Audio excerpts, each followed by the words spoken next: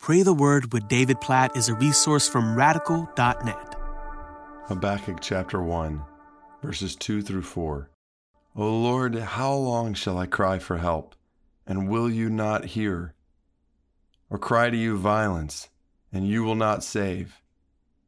Why do you make me see iniquity, and why do you idly look at wrong? Destruction and violence are before me, strife and contention arise. So the law is paralyzed, and justice never goes forth. For the wicked surround the righteous, so justice goes forth perverted. Oh, this is startling language, in a sense, that begins the book of Habakkuk. As Habakkuk comes before God, and this is one of the unique things about Habakkuk. This is Habakkuk speaking to God on behalf of the people, not speaking to the people on behalf of God, at least at this point. And Habakkuk is specifically coming to God with deep, honest questions, like hard questions that he's wrestling with as he sees pagan nations, wicked, evil nations, having victory over the people of God.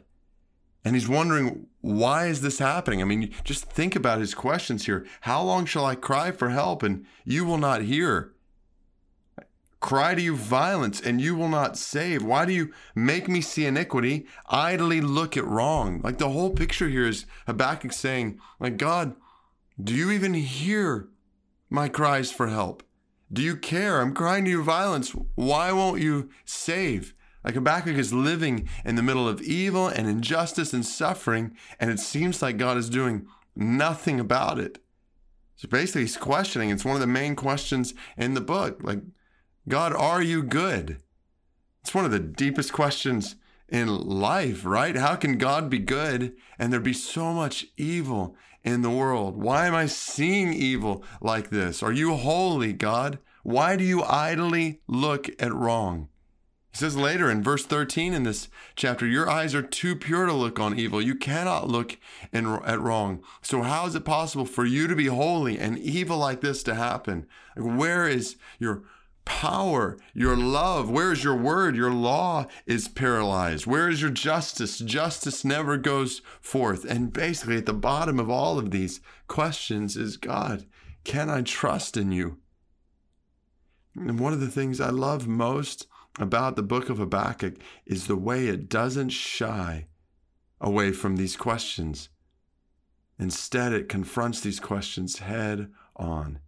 And I wish we could dive into the rest of the book at this moment, but I want us to pray as we just consider Habakkuk chapter 1 alone right now and acknowledge these are questions we wrestle with, and these are questions we can come to God with. Like Habakkuk is showing us there's a way to humbly yet honestly come to God with our questions. And so, God, I pray for people right now, and I think about even some of the ways I'm wrestling with some of these questions.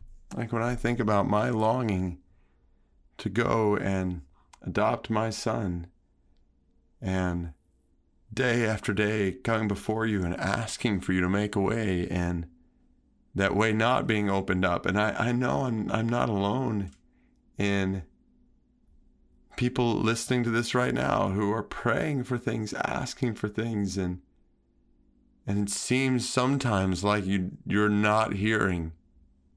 And it's pretty easy for us, especially in our sinfulness and our just limited perspective, to go from, if you're not answering us in this way, does this mean you don't care? And where's your goodness? And then we look at injustice, not just around the world, but injustice that different ones who are praying right now have experienced. And we wonder, God, where is your justice? Where is your power in all of this? Where is your word?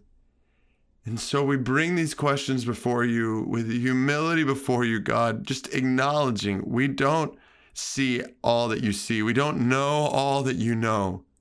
We're not wise as you are wise, and we confess your wisdom, and we confess your goodness. That's what leads to these questions, because we know you are good, God. We know you are good. We know you are all powerful. We know you are just.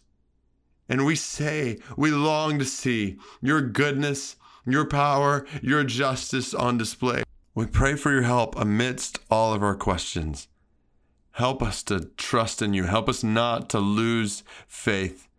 God, help us to grow in faith. God, I pray this over every single person right now who is struggling in some sort of way, asking some of these questions, walking through difficult times in their lives. God, I pray over them that just like we see in the book of Habakkuk, how you use even these questions by the end to draw Habakkuk into deeper trust and deeper faith and deeper reliance upon you, deeper love for you. God, I pray for that to happen over the lives of every single person listening right now who's walking through struggles right now, or who find themselves walking through struggles around the corner. God, I pray that you would do what you promised to do in Romans chapter 8, that you would work even the hard things in our lives together for our good, for the good of those who love you and have been called according to your purpose. Make us more like Jesus, just like Romans 8, 29 and 30 say that you're working all things together for good toward that end, for that purpose. God, bring it about. Make us more like Jesus. Draw us into deeper trust in you, deeper faith in you, deeper love for you, even as we bring our honest, hard questions before you. And we praise you for being a loving Father who invites us to come before you humbly and honestly. And you meet us right where you are, even as we're going to see in Habakkuk 2 and 3. So we look forward to praying through those chapters.